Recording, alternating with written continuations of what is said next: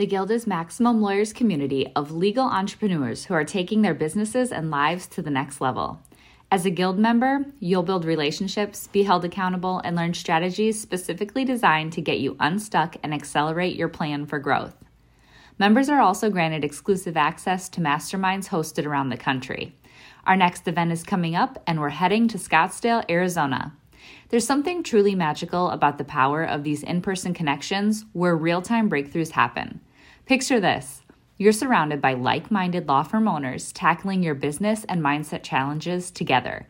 The energy is electric, the insights are transformative, and the results are game-changing. Investing in yourself is the best decision you'll ever make. The knowledge, strategies, and breakthroughs you'll gain are priceless assets that will supercharge your practice and propel you forward. Join the Guild and secure your ticket to Scottsdale at the best possible price by visiting maxlawevents.com. A lot of this is about just streamlining our days, our lives, and there are so many things when you come into the office that can just eat away at you and just destroy your productivity. I mean, that's part of this. Part of this is, it's about reducing stress, making you happier, making your job easier. Run your law firm the right way. This is the Maximum Lawyer Podcast. Your hosts, Jim Hacking and Tyson Mutrux. Let's partner up and maximize your firm. Welcome to the show. So, Maximum Lawyers, Tyson and I wanted to hop on real quick and give you an intro to this new concept we have going called Maximum Lawyer Rewind. There we go, Maximum Lawyer Rewind. This is a brilliant idea from our very own Becca Eberhardt and Tyson. They've come up with a lot of good ideas, and one of them is that we want to bring you some of our best episodes, some of our favorite episodes. And I haven't seen the list of what those episodes are, but I sure want to make sure that Law Firm Roulette is on the list because that's one of my all-time favorite episodes.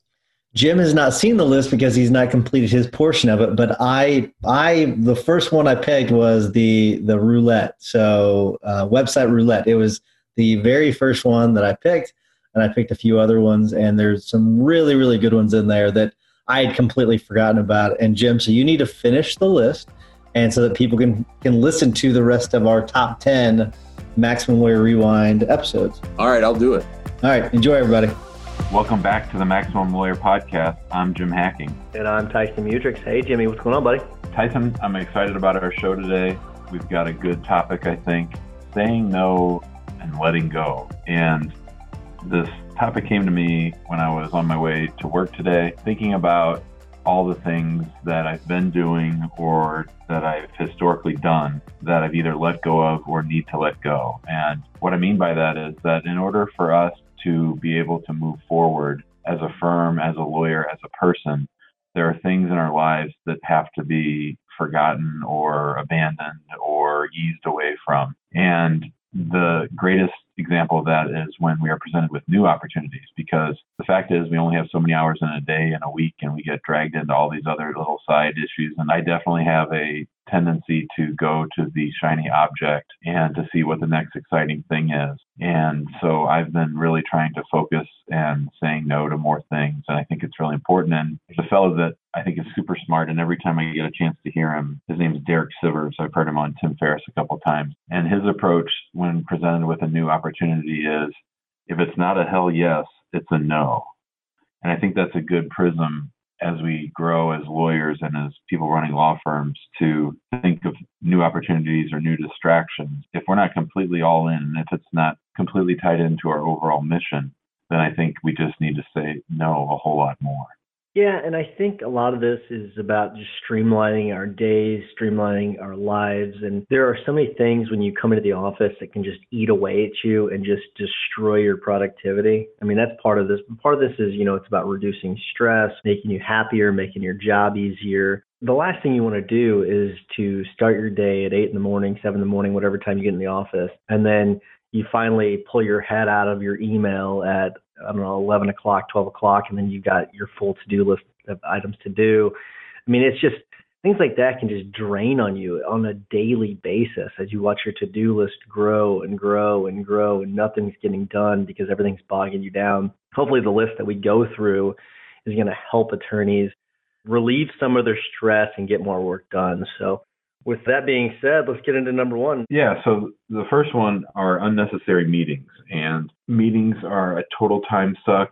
Meetings can be very unproductive. I've really tried to get to a situation where, other than client consults, I only have 1 or 2 meetings a week. When we have a meeting, we have an agenda. We have a list of what we want to accomplish and why we're there, and we make it sort of crystal clear what the outcome of the meeting is supposed to be and what topics are being covered. And there's definitely value in communicating with the people in your office, but just sometimes meetings that go on, or that have people sitting there that don't need to be there, or that only need to be there for part of it, meetings can really be a time suck, and saying no to more meetings can really help you find that little bit of extra time to work on your firm as opposed to in your firm. Well, yeah, and those daily interruptions, that's why you have to block your time. And I go by the whole 12-week year method. I think everyone that listens to this podcast knows that.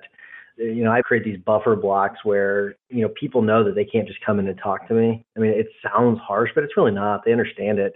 They understand that they can come and talk to me between 11 and 12 and between 4 and 5. I mean, those are the times they can come talk to me. And if they happen to see me during the lunch break, obviously they can talk to me too about that kind of stuff. There could be urgent matters that come up, but you have to block your time. And having people just pop into your office for a quick 5-minute meeting, you have 5 or 6 of those a day. You're talking about, 30, 35 minutes of your day just gone on little bitty meetings. You actually set aside time for those distractions. It'll help you out quite a bit.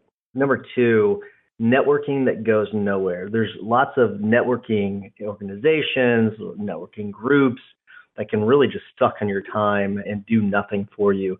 I think there are organizations like BNI that are very, very good. I don't necessarily think that they worked for you, Jimmy. I may be wrong about that, but for your business-wise, I'm not sure they work so well, just because immigration doesn't seem to net a lot of leads through BNI. But for me, it worked really well for me. It's just one of those things where it was a huge time suck. And so I had to balance the time suck versus the number of cases I was getting. I did get some pretty good cases, but overall, it was just hard for me to do. I mean, you have the one-to-ones, you have the weekly meetings, you've got all these other things you've got to do for the organization. It's hard to do. That being said, I think BNI is a great organization, but there are other ones out there that they say that they're networking events, but they're really just fundraiser for that organization, and they don't do a whole lot for you. You go to them, and if you find yourself sort of regretting going to it, it's probably not such a good thing. Kind of like what you said, if it's not a hell yes, it's a no. David Sivers, he's great too. I would cut away those networking events, unless it's one of those things where I like to go out and have a happy hour with a buddy of mine every once in a while. I mean, those things like that, I guess I could consider networking, but I'm not talking about that. We're talking about the ones where they're coined as networking events and they're really just a big colossal waste of time. Yeah, and for me with BNI, it was not the right place for me to be networking, but I've made great strides in meeting people at the Hispanic Chamber of Commerce, at other places where immigrants hang out, at fundraisers for charities and groups that support immigrants. So it's just a matter of doing it the right way. But I do think that in this technological age that you could get by and run an entire practice without much networking at all. I did just get back from Florida, and Craig Goldenfarb had a great networking suggestion, which was a targeted lunch 3 times a week with people that have a real opportunity to maybe send you business or refer cases to you. And I think that has value. But I think there's just random, showing up at events so you can pass out as many business cards as possible. I think that's just not the way to go. All right. So for number 3 of things that you need to say no to or let go of, we talked about practice areas. And, one of the great things that I've ever done was to limit the number of practice areas that I have. And I think it's really important. I think that I walked by a law firm window down in West Palm Beach on Friday, and the boys and I counted the number of practice areas that this attorney listed on his glass on the window out in front of his shop. You know how many he had? 18 practice areas. On his window? Yeah, on the window outside of his law office, he had all of his practice areas, and he had 18 practice areas. So how anyone could ever be perceived as a specialist or particularly knowledgeable, I mean, to me, that just screams desperation, screams that I'll do whatever comes in the door. And it also, I think, makes you non-referable. If somebody thinks that you specialize in one thing and they don't do that and their firm doesn't do that, that's going to make you much easier to refer to than if they view you as competition. If you do business contracts and immigration, then if they do business contracts, then they think that if they refer their immigration case to you, that you're going to try to take their business contract work too. So I think it just makes a lot of sense to develop an expertise, to develop a focus, to develop an area of law that you specialize in, and to really drill down so that you are easily referable and you'll just become more knowledgeable. We had to let go car accidents and slip and falls because we just didn't have the systems like you do to handle those things. And now I would just rather send them to you, let you handle them well, and then I'm not running around trying to figure out how to get a lien lifted from an insurance company at the last minute. So I think giving up practice areas is a great way to really jumpstart and focus your practice. Yeah, and I don't think we can stress that part enough, is the referral part of it. And I remember when I first started my practice, I was a little worried to not take everything that came through the door. And so occasionally I would take these things that were these sort of way outside of my practice area types of cases. And occasionally I've actually taken 3 family law cases in my entire career, and I regretted each one of them. And all 3 of them I took whenever I first started my practice. And it was just one of those things where it was not worth the money I received for it. And then occasionally I would get calls back from these people, thinking I was a family law attorney. And the reality was I just wasn't. But once I started to narrow it down, that's whenever the referrals just started to blossom. John Fisher talks about this all the time. I think he's probably more of the mindset that it's, you pick one practice area. I think you can get away with 2, but you just have to make sure you streamline your marketing so that when you do market, you're marketing only one of those at a time. And I think Dean Jackson and Joe Polish would say the same thing. You could probably do that, but you do have to be very careful because those referrals, if you start to narrow down, and we pare down our criminal to basically just probably 2.5% to 3% of our entire practice. And once I've let people know, hey, we're doing injury. That's what we do. That's where all my referrals come from. I get a ton of referrals from other attorneys, from clients, because they know I do injury. That's what I do. I still have the referrals from the criminal cases, from the cases I used to handle, but you'll get a ton of referrals if you'll just pare those down to just 1 or 2 practice areas. The next one we're going to do, number 4, is outdated firm systems. So we've talked about this on prior podcasts, but you have to update your systems constantly. And if things aren't working, you need to cut them out completely. So it's probably a good idea to every year or so, or every quarter, or however you want to do it, periodically review your systems that you have in place and change them if necessary. We've had to recently update our call scripts to change things because, one, I just thought we needed a slight change because the procedures weren't being followed specifically as they should have been. So some of the calls were getting scheduled whenever they probably could have been handled on the front end as opposed to me calling them back. So we reworded some of our call scripts and those have been reduced. I mean, I had 1 callback yesterday, which is really, really good for us. I mean, usually I have a bunch of callbacks, and just this week, I only have 3 callbacks between Monday and Tuesday, which was fantastic. It was getting up to about 5 or 6 a day, which was a ton of callbacks. If you try to call them all back between 4 and 5, it's a bunch of callbacks. So we've gotten those reduced with the new call scripts. And so if you do small things like that, they can make big differences in your practice. Yeah, and we've been going through some growing pains here, and our systems are outdated, and we're meeting today to go over some changes to our systems. And it's just important to realize that, the firm that you start is not the firm that grows, and the firm that grows bigger. And with more growth, you need more layers of people and work involved, and there needs to be more sort of supervision and backup and less interaction. It's just not feasible now for me to know every single client, to be in charge of every single case. And that's a scary place to be, but that's what sort of comes with scaling and growth. So you got to make sure that you protect yourself and protect your law license and make sure that you have good supervision, but at the same time, you need to acknowledge that you can't do everything. All right, so number 5 is unscheduled phone calls, and this is a big game changer for me. This comes from John Fisher, and it has changed things quite a bit for me. So as calls come in, they are routed, rerouted, screened, filtered, work's done on them before anything gets to me. The big part of this is just setting it up front, setting expectations with clients, letting them know that you are not going to get me if you call me right away. If you call me, and I tell them the hours that are the hours I return phone calls, and I tell them that if you call me during those hours, you probably won't get me because I'll have other calls, but that will be the best time to reach me if you are going to try to call me and reach me right then. But you have to set those expectations, and I've adopted some of the verbiage that John Fisher actually gives to his clients, the 3 rules of communication, so that clients understand that up front and they get it. I mean, now if you are in the middle of the representation of your client and you're all of a sudden changing things and letting them know that they can't reach you when they're used to calling you on your cell phone, that could create a problem for you.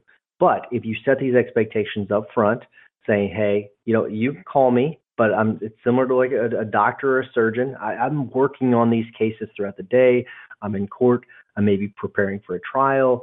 I don't want to be distracted as I'm working on these cases.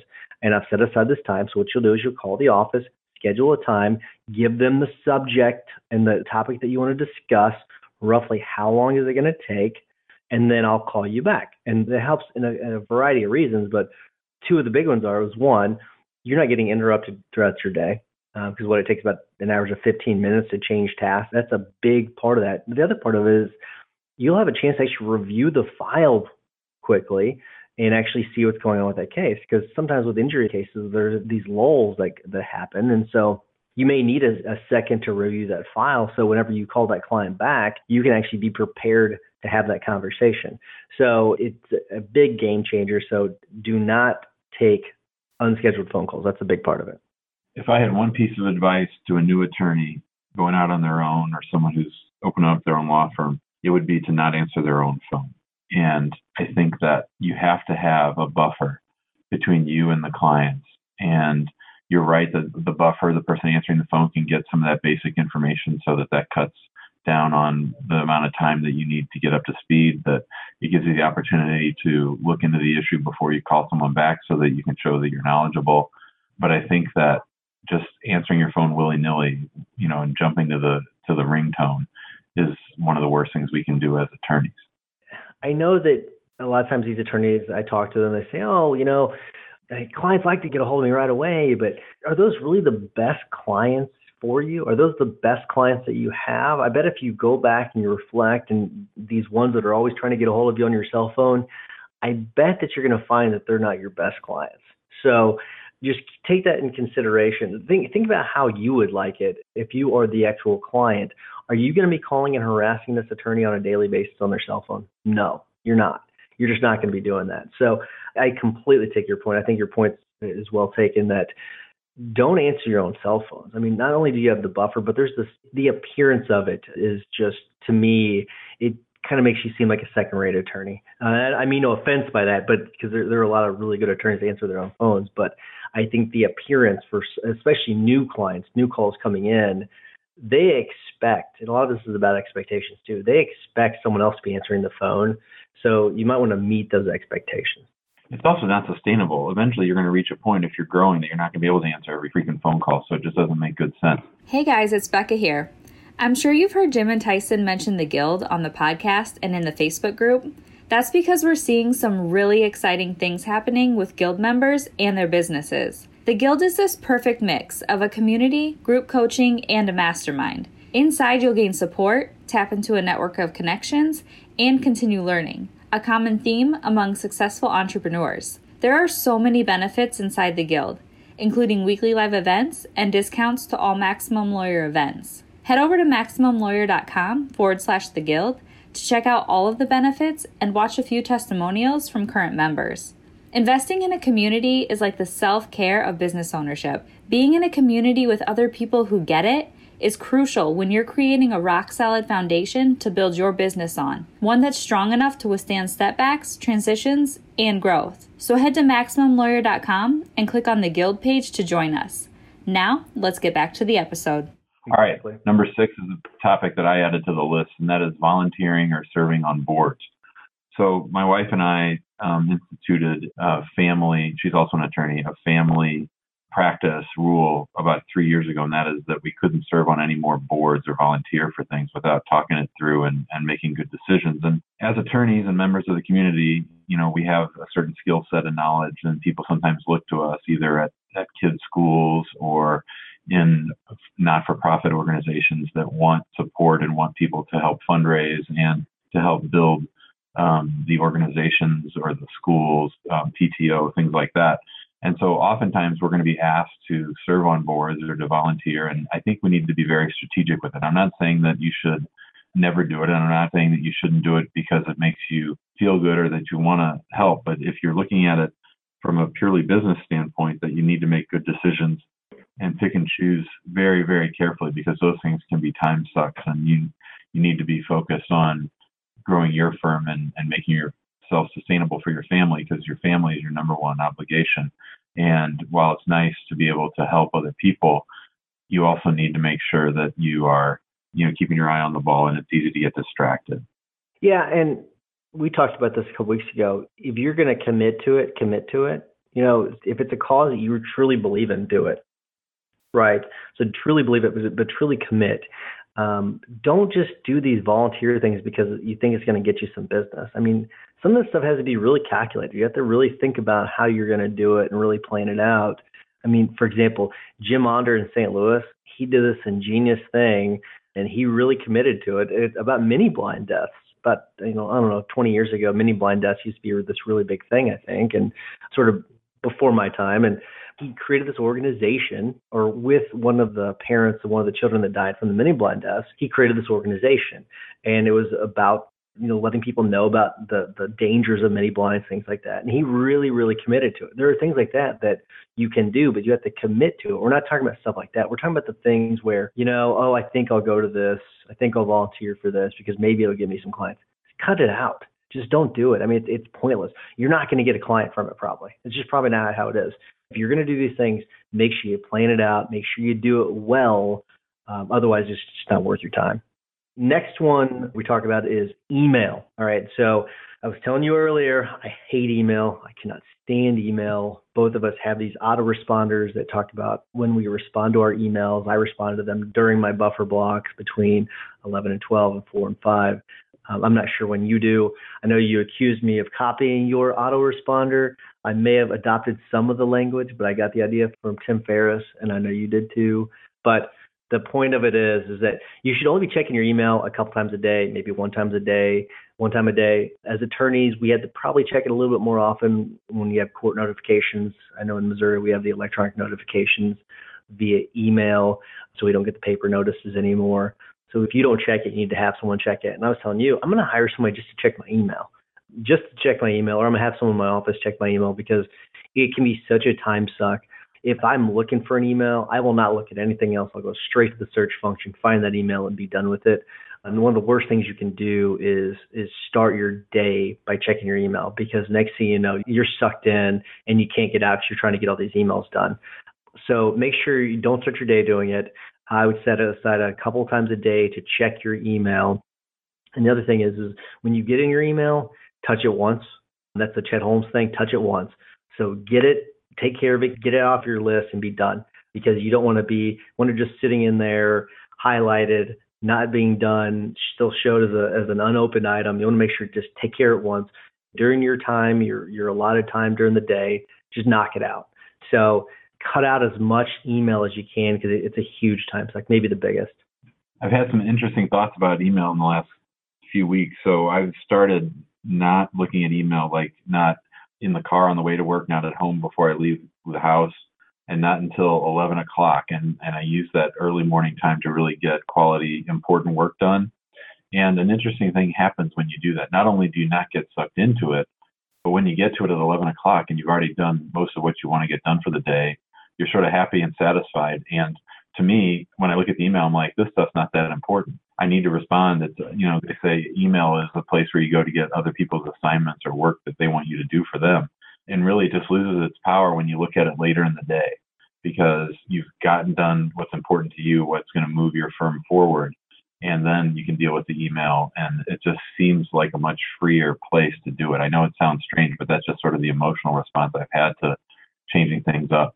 You're absolutely right. And it is someone else's to-do list is what it is. It's not your to-do list. It's someone else's to-do list. So what I'm going to do is I'm not going to read it now. I'll copy and paste my autoresponder into our Facebook page so people can access it. But basically, if it's an urgent email, something that they need a response right away, they can contact one of our employees to actually get answers if it's an urgent matter. Otherwise, you're right. I mean, it's usually not urgent, so it's not that big of a deal. So I'll post that in our Facebook group so that people can access that.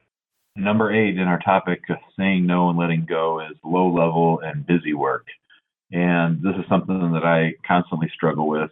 As I mentioned, things have just sort of exploded here at the firm and we've really gotten busy. And I've really had to start with your pushing and John Fisher's to really make a clear delineation between what I need to be doing and what I don't need to be doing, and trying to push off more of the low-level busy work. And so I have committed that during the next 12 weeks, what we're working on is our during unit and really trying to automate and delegate a lot more of the things that I'm doing. So for instance, the things that I'm going to be giving up are, preparing the checks. So, like we have to do filing fees and things. There's no reason for me to be doing those checks, things like that I really just want to let go and let Amani and Andrew, the other attorney, sort of supervise the initial preparation of immigration packets. And then they just come to me when they need to. So we're going to be setting up more of a team system where there's one paralegal with one attorney. And then I just make sure that everything's running on time, and I'm doing a lot less of the day-to-day work that I don't need to be doing. And so I think that's a real big opportunity for us, and a way for me to sort of step back. And I think that more growth will come when we free me up to do more of the marketing and the big picture stuff that I like to do. Yeah, and I think we have this natural tendency to want to do the easy stuff because it is easy. And so I think definitely people need to cut that stuff out. It's very, very easy to get sucked into that. But if you can delegate it, again, go through our list of delegate, automate, eliminate, go through that list of things to do. And that's really going to help you offset that low-level stuff, push it off onto someone else, outsource it, whatever you need to do, which leads me into my next thing, which is bookkeeping. You've used a virtual CFO for a while, Jill Hewlett, which was a guest on our podcast.